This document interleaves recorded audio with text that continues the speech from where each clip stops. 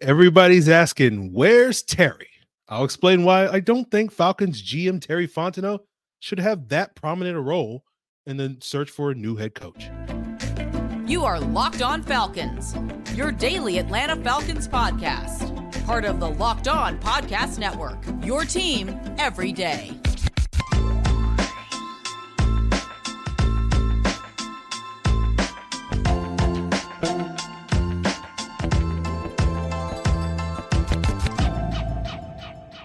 Welcome back, everyone, to another illustrious episode of the Locked On Falcons podcast, your daily Atlanta Falcons podcast, part of Locked On Sports Atlanta, your team every day.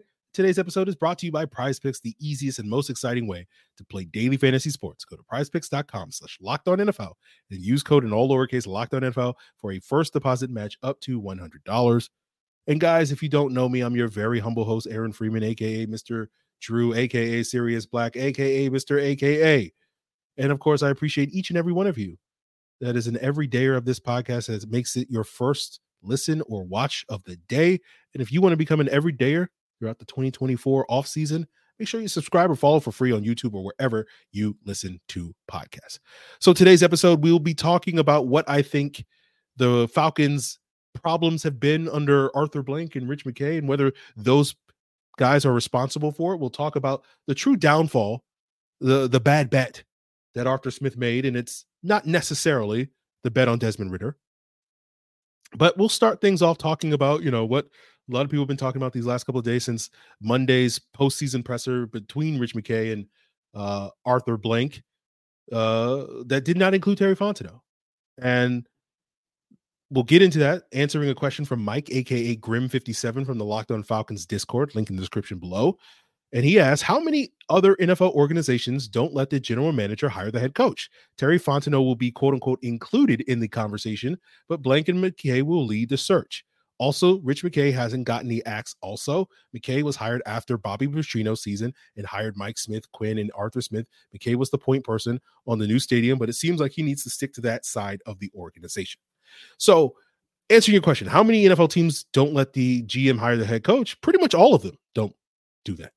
Right. And again, I won't pretend to know the ins and outs of every NFL team, but I spoke about this earlier this week with my guest, Jeff Schultz, and looking at the 14 current playoff teams, I don't think a single one had the head coach hired directly by the general manager. And I'm looking around the rest of the league. I don't feel like any of the other active coaches in the NFL are that way. Right. Now, you certainly have certain teams that have general managers that maybe have more influence in the room, so to speak, than others do. Maybe Philadelphia's Howie Roseman might have been a bigger part of the process there than maybe some other teams' GMs were in their head coaching hire. But the sort of notion of the sort of handpicked head coach being the choice of the general manager, that's not really the case anymore in the NFL. That's, and that's what I discussed with Jeff, right? That basically head coaches and GMs now are kind of co-leads in these organizations, right? Frankly, the days of the GM being sort of the top decision maker, the big decider in an organization is a relic of the past, right? Like there's a lot of young new GMs in the league that have come in the league in the last couple of years, and a lot of these guys are like pro and college scouting directors, and not really like guys that can sort of dictate, right? I think there's like 5 teams that have GMs that have been in their current position for a decade or more. That's the Saints, the Seahawks, the Eagles, the Rams, and the Bucs. And I thought one of the more poignant things that Rich McKay and Arthur Blank said in their Monday presser was about how, NFL teams work today, right? That these are basically billion-dollar corporations, and sort of the sort of mom and pop where only a handful of people are sort of running the show, it doesn't exist anymore, right? Like these corporations that are NFL teams, they're no different than Coca-Cola or Frito-Lay or whatever, but, the product that they produce is 17 football games. And while I'm not a business guy, all these corporations have this board, and, the owner isn't really the CEO. The owner is more, because they're not really doing the day-to-day stuff, right? They delegate that to stuff. They're more like the founder or the chairman, the biggest shareholder. And so when it's time for a big decision to be made, what they say goes, because they're in that, but they're not running the day-to-day of the company. Sort of the face of the company is really what the CEO is kind of, is basically the head coach. And basically, again, using this business analogy, if you have a bad quarterly report, if your product, you don't win enough football games, isn't good enough, they're going to push you out and get a new CEO. And then, there's other board members, and that includes the GM, like a Terry Fontenot. That includes team presidents. Like every team has a team president. Like 2/3 of the league have team presidents, and the other third of the league, basically the team president is the owner, the son of the owner, or the daughter of the owner, right? But the Falcons have 2 team presidents, one for football, one for business. Greg Beatles is the business guy. He got hired last year. Rich McKay is the football side of things.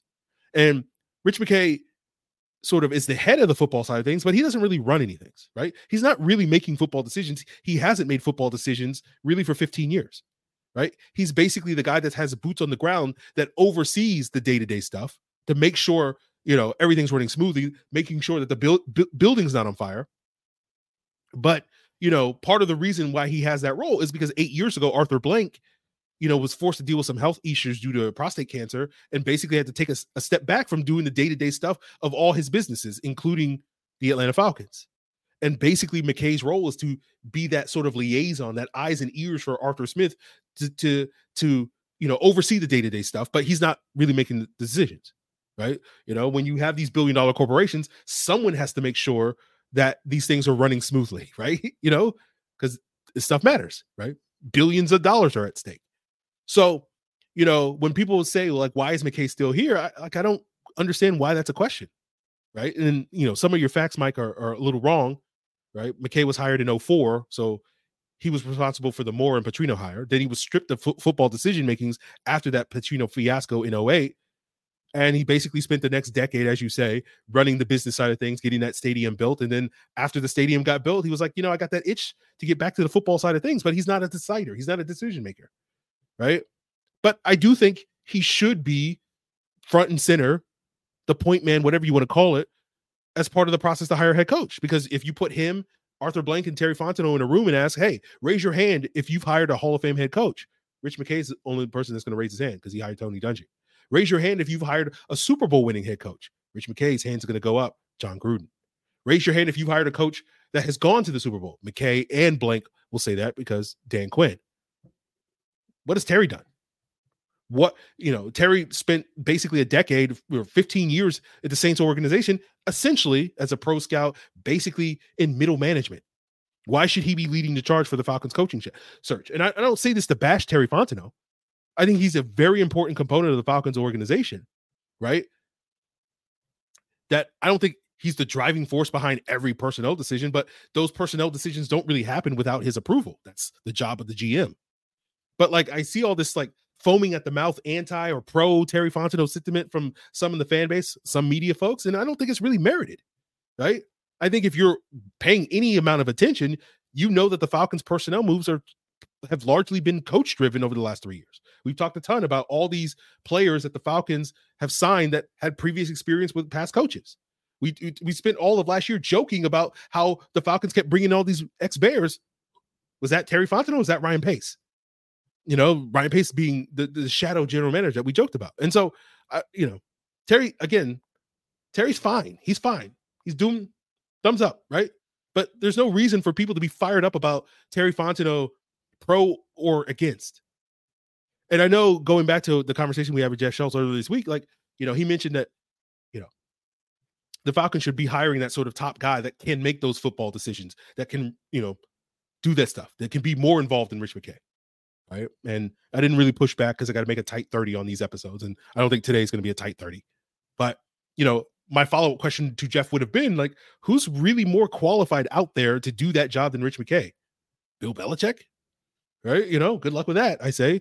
Right. You might be still mad about a poor coaching hire that Rich McKay made 17 years ago, but, you're ignoring the terrible offensive coordinator hire that Bill Belichick made a year ago. All right.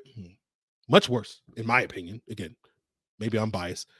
The Bobby Petrino hire. At least there was justifiable reasons for that. Matt Patricia, Joe Judge, calling plays for the first time ever. There's no justifiable reasons for that. But again, Rich McKay's not really making those decisions. He's not that overseeing guy. He's basically making sure the building's not on fire. And I don't think that role should be the head coach or the GM should have that role. They got bigger fish to fry. They got to make sure the product in this billion-dollar corporation is good on a daily basis, on a weekly basis, on a monthly basis. And so someone in the Discord responded to Mike's question, basically saying, let Terry cook. And I'm like, you can have Terry in the kitchen. He can cut some veggies. He can boil some water, but I don't think he should be the head chef, right? No NFL teams are doing it. So that being said, I've seen a lot of rhetoric over the last couple of days, and weeks, Rich McKay and Arthur Blank is the problem. I don't really agree with that, as I'm seemingly explaining. But the Falcons do have a problem. And it's the tendency that they get 90% of the way to their goal and they can't get over that hump. But it's not because some individual like Rich McKay or Arthur Blank or Arthur Smith or whoever is holding them back. It's because I think the nature of football makes it very hard to get over that hump. And I'll explain that as we continue today's Locked On Falcons. Today's episode is sponsored by BetterHelp. And, it's the new year. We get obsessed with how to change ourselves rather than just sort of expanding on the things that we already do right. And therapy can help you find your strengths so that you can ditch the extreme resolutions and make the changes that really stick. I've done therapy with BetterHelp. It's taught me things like I can control what I can control. And I think if you're thinking about starting therapy, you should give BetterHelp a try. It's entirely done online. It's much more affordable than traditional offline therapy. It's designed to be convenient, flexible, and suited to your schedule. All you gotta do is fill out a brief questionnaire and you'll get matched with a licensed therapist, usually within 48 hours. And you can switch therapists at any time thereafter for no additional charge if, that person isn't the right fit for you. So celebrate the progress you've made with BetterHelp by visiting betterhelp.com/lockedon, and you'll get 10% off your first month. That's BetterHelp, HELP.com/lockedon. So continuing today's episode, I want to plug the Locked On Sports Today 24/7 streaming channel here on YouTube, getting all the biggest stories in all the leagues across the world, across the nation.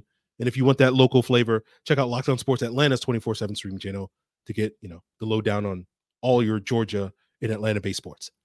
So constantly here, seeing the comments on many of my videos this week, Rich McKay and Arthur Blank are the problem. Some people focus on McKay, some people focus on Blank, a lot of people focus on both. Now, the Falcons do have a problem that has occurred over the 20 years that those guys have sort of overseen this organization, right? And that problem is that they have a tendency to get 90% away to their goal, whatever that is, and they struggle to break through that last 10%. And whether we're talking about, coaches reaching, the conference championship game and not getting that over the hump to the Super Bowl, coaches getting to the Super Bowl, not getting over that hump to win the Super Bowl, coaches getting to the playoffs and, like Mike Smith in his early years, not winning a playoff game, or in this year's case, Arthur Smith getting 90% of the way to making the playoffs, but not getting over that hump to get there, right? Because when we talk about the 90% that the Falcons had in 2023, that's basically representing, that 10% that was left on the table, left on the bone, was basically 2 wins away from basically this episode that I'm recording right now should be a crossover episode with Locked On Eagles to get you prepped for this wild card weekend. And when you look at those 2 games, you can pick any 2, but you essentially could easily come up with like a handful of plays, like 4 plays across 2 games, your pick, that were the difference between the Falcons making the playoffs and not, right? The Falcons were 4-6 this year in 1-score games. They go 6-4, they're in the playoffs, right?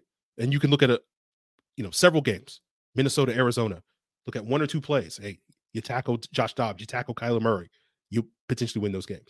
Minnesota, Taylor Heineke makes that throw in the final minute to set up the potential field goal that can send that game into overtime. Carolina, Desmond Ridder doesn't throw that pick that leads to the 95-yard drive by Carolina. Tampa Bay, take your pick, right? Take away the safety, take away any of Koo's missed field goals, and the end of that game goes very differently, right? Where the Falcons are potentially setting up for a game-winning field goal to win that game. So you can take your pick, right? But basically what I'm saying is the Falcons were this close. And for the audio listeners, my fingers are an inch apart when it comes to how close they were to making the playoffs. And yet one of the comments I've seen earlier this week was Arthur Smith was a failure. And it's like clearly how you define failure and how I define failure when you're basically this close to success are different, right? And this is what I talk about when we're talking about scapegoats and being reductive, where I think people like to, look at the Falcons coming up this short and being like, it's this person's fault, whether that's the owner, whether it's the GM, formerly in Rich McKay, Thomas Dimitroff, or the current GM or the coach, right? I just think shortcomings are a nature of football, right? Winning football games is hard.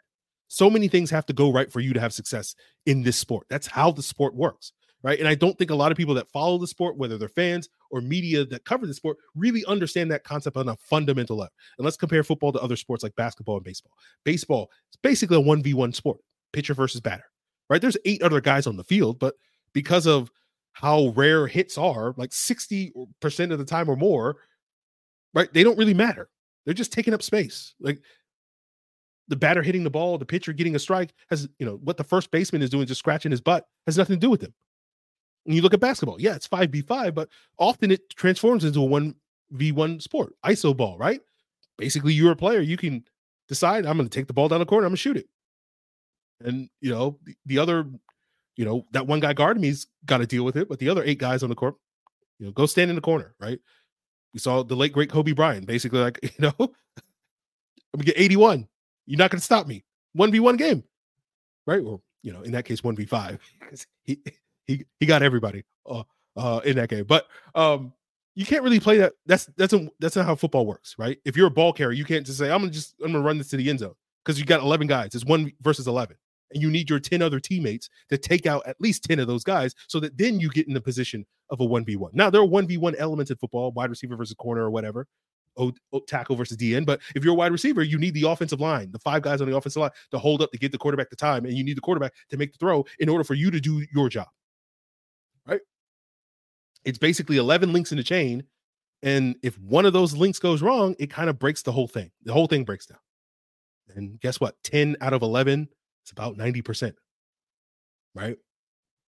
But, that's part of the reason why we blame a player. But, the more and more you watch football, the more you notice like all these players break down, right? That's part of my job here, is to basically tell you which links in the chain are consistently weak. That's why we need to go upgrade this position. We need to go upgrade this position in the offseason. We need to draft this. We need to sign this, right? But it's just kind of random variability on when those links in the chain weaken, right? And some of the reasons why we don't often see eye to eye on our perspective on this football team is, I think, when those things break down, I think there's a tendency among folks to think there's nefarious things going on. Like, for example, Devontae Freeman missing that block in the Super Bowl. And if you watch enough football, you know that running backs blow protections every single game. It happens in every game. But because you can't accept the idea that random variability, basically stuff happens sometimes in football, you have to come up with this convoluted conspiracy, he blew that block on purpose or whatever, that I've seen so many fans do over the last 7 years, right? And you got 22 players on 130 plays in a given game for 17 games. That's basically meaning that you have nearly 50,000 variables that determine the outcome of a season. And as I just said, you can only control what you can control. And one person being able to control those 50,000 variables doesn't exist. At most, a single individual, a single link in that chain might control 1%, maybe 2% of those variables, given 500,000 plays. That's part of the reason why football is a game of inches. Little things change, tweak one of those variables, and you get different outcomes. And so until you get that on a fundamental level, I don't think you really understand the sport. And it's why, I don't hold 17-year grudges. It's why I don't get butthurt about games that played years ago, because I understand a lot of times it's random chaos. Stuff happens, man. That's life. But our brains aren't really wired to process 50,000 variables. We got 10 fingers. And so maybe we can process 10 variables. But for most people, it's so much easier to focus on one. And, I'll get off my soapbox, but I wanted to say that because I look at the 90% problems the Falcons have, and I don't say it's one individual that's holding back the team. That's basically what I'm saying. It's just that's just football, man. Sometimes you get 90% of the way there and you come up short. That's just how the game is. But we'll talk about some of the real reasons behind the downfall of Arthur Smith to sort of wrap up today's Locked On Falcons. Now, it's a new year, and maybe your resolution is to be better prepared in 2024, and especially now during flu season. Getting sick can kind of derail things. I myself recently battled with a bout of COVID, but if you're trying to be in your best preparation, making sure you have access to life-saving medications means something, right? And Jace Medical is here for you, especially now that the FDA has recently released statements about a shortage on antibiotics, and Jace Medical has the Jace case, where you get a pack of 5 different antibiotics that treat a long list, 50 plus bacterial illnesses, including UTIs, respiratory, sinus infections, so much more. Visit jacemedical.com, and a board-certified physician will review what you need, and a licensed pharmacy will send you the medications at a fraction of their regular cost. And it's more important now than ever to be prepared today. So go to jacemedical.com and use offer code LOCKEDON, and you'll get $20 off your order. That's JASE medical.com, promo code LOCKEDON for $20 off. So I know some of you guys were looking for the All-22 review this week, and we'll get there. It's probably going to come out Saturday. So continue to make us your first listen. We'll have Jarvis on. I'll reach out to Jarvis and see his availability so he can weigh in on this topic. But let's talk about the downfall of the Smith regime. And this stems from a question from the Discord from Luke Jones. He asked, hey, Aaron, since we're starting, and he asked this before the season finale. Say, Aaron, since we're staring 7-10 in the face for a third consecutive season in Arthur Smith era maybe coming to an end, what were some of the biggest decisions that led to the downfall of this regime? Positional value zigging, lack of investment at quarterback, bad self-evaluations, not filling needs, etc. I think probably the overwhelming narrative, the most pervasive narrative that you're going to see and hear, and probably many of you think, is that Arthur Smith got fired because he made a terrible bet on Desmond Ridder, right? And that cost him his job. And while I'm not going to say that was a good bet, I'm not going to say that wasn't a major contributing factor to why he's out of a job right now. I don't think that's really the real bet that Arthur Smith made that led to his downfall, right? The Falcons basically made the bet on Desmond Ridder because they basically believed that they didn't need elite quarterback play because the engine of this offense would be their run game, right? And so if we're going to take a second to be reductive, right? 50% of their problem was the quarterback play, and the other 50% was their inability to the run game letting them down, right? Now, the quarterback play is particularly with the quarterbacks putting the ball in the hard lanes. That's both Ridder and Heineke. That consistently was a problem. But you saw significant regression from this run game this past season. And we talked about it all off season, right? You weren't betting on Desmond Ridder being a top 10 quarterback. You were betting on him basically being like the 19th best quarterback in the league. And given the run game, elite run game in a top defense, that was good enough, especially against this schedule, to think that you would make the playoffs. And the defense held up their end of the bargain, but the run game did not.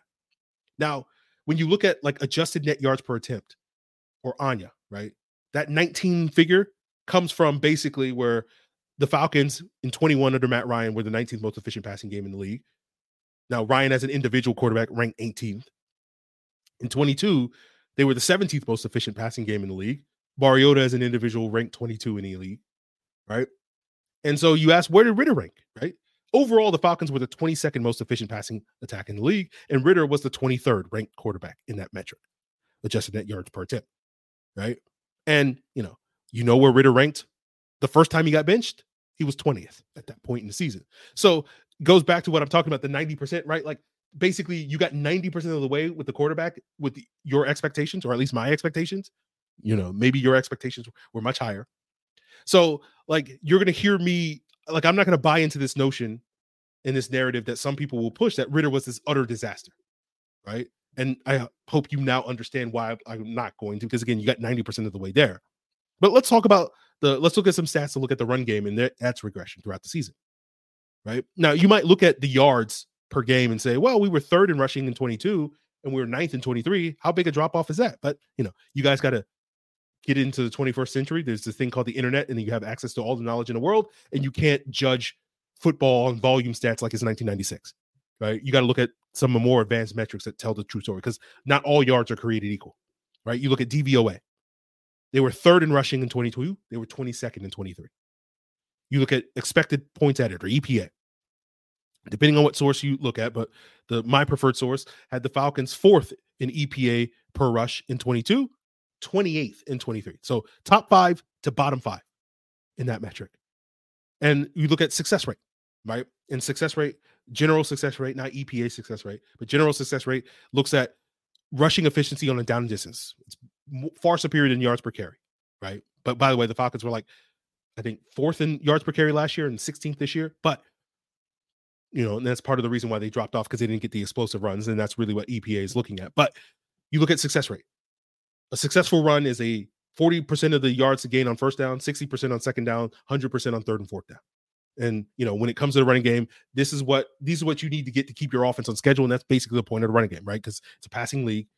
Passing is king, but your run game is supposed to supplement your passing attacking and put them in advantageous situations. Falcons success rate in 2022 was 56%, dominant success rate. Dropped off to 46%. And we're just talking about success rate on handoffs to your running backs. Now, 46% is a healthy rushing rate. Anything above 45% is healthy for the run game, but it's still a massive drop off. And you compare that 46% in 23 to the previous years prior to 2022. In 21, that was 43%. In 2020, that was 48%. In 2019, it was 44%. And so essentially, the Falcons' run game in this past season was about as effective as the run game was in the Dirk Cutter years when they did not have a run game that could sustain their offense. Now, in those years, you had Matt Ryan, you had Julio Jones, you had Calvin Ridley, so you could easily pivot when the run game wasn't working. You didn't have that, right? Obviously, you didn't have the same caliber of quarterback play. And, no knock on Drake London and Kyle Pitts, but they're not on the level of Julio Jones and Calvin Ridley yet. We'll say that. We'll say that with a caveat. Yeah, maybe they'll get there. We'll see. But the Falcons bet on the run game and quickly realized pretty early on in the season that it wasn't going to be the engine of the offense, and they tried to pivot. I'll give them that credit, right? One of my knocks towards the end of the Mike Smith era was they didn't pivot away from how they wanted to play in 2013 and 2014, and that was a downfall of it. But at least Arthur Smith and company recognized that they needed to pivot, and that's why they benched Matt Collins. That's why they traded for Van Jefferson. It didn't work, right? Van Jefferson was a non-factor. But when you go back to success rate, right, you look at how many games in 2022 did they have a success rate of 45% or higher, right? That sort of reliable, successful, healthy run game. 15. How many of those games did they have in 23? 8. How many games did they have where their success rate was over 60%, which basically meant they were able to dominate the game on the ground? That's what a 60% success rate is telling you. In 22, they had 7 of those games. In 23, that was 1 game. That was the Week 12 game against the Saints. And so the Falcons were basically betting on, for a larger chunk of the season, that they were going to play like they did against the Saints, where, again, that game was run-heavy, defensive-driven game, right? Getting all those stops in the red zone. And even though the quarterback turned the ball over in that game, it didn't matter because that's what the Falcons were betting on. They were going to be able to play that way consistently all throughout the season, and they were only able to basically do that like one time. And then you can, the first Bucks game, they got close to it, other games, Packers, etc. But like that was basically the downfall of this regime. Now, turnovers to me were an issue every single week, but I would probably argue that there was maybe like 8 games where the turnovers really, really were backbreaking for this team. They had to work to overcome it pretty much every other game, but like where it was like, man, that really killed us. Those turnovers were really killing us. They really made it hard for us to win that game. But I think there was basically an equal number of games where the run game basically didn't show up to the degree that it needed to be the engine of the offense. And so I think that regression was due to the blocking. We talked about it all year long, right? 3 out of the 4 returning starters on your offensive line were worse run blockers than they were the previous year. Jake Matthews, Chris Lindstrom, Caleb McGarry. And then Matthew Bergeron was a downgrade from all the revolving door of left guards you had the year before. Basically, Drew Dalman is the only player that maintained, right? Parker Hesse agenda.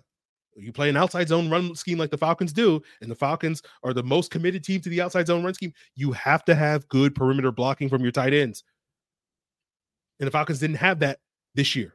They had it last year due to Parker Hesse. They didn't have it because Pitts, Jonnu Smith were often liabilities in that regard.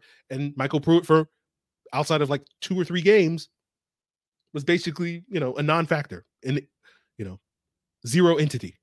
Not adding a ton of value, not adding, not taking away a ton of value, but basically, was out there being the first baseman, scratching his butt, not doing anything like we talked about in baseball.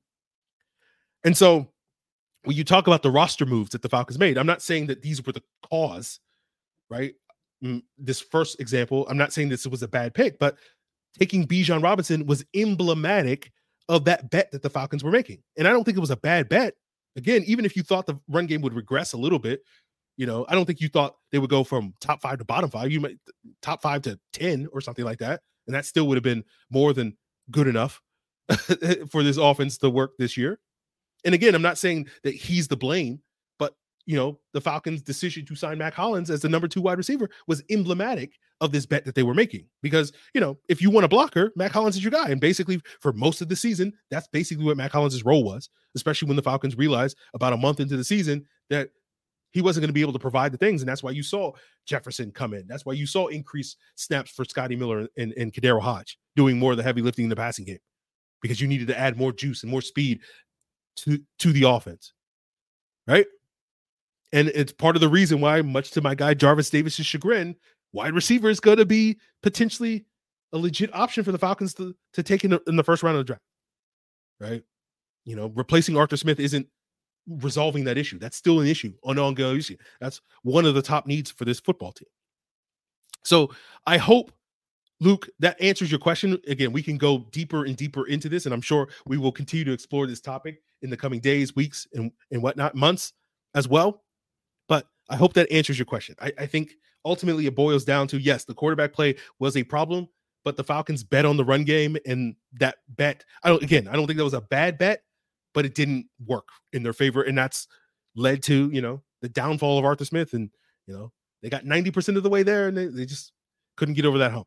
But I hope that resolves your question. We'll see if we can, I'll text Jarvis and see if he's available tomorrow. He can weigh in on his coaching search. Obviously, lots of moving parts. Pete Carroll, Mike Vrabel, right? Nick Saban's going to retire. All these 70-year-old coaches going by the wayside. So we'll see what's what on tomorrow's episode. And please stay in touch for the All 22 review later this week. Continue to make us your first listen. Check out Locked On Sports Today, Locked On Sports Atlanta, 24/7 streaming channel. It's all part of the Locked On Podcast Network, your team every day.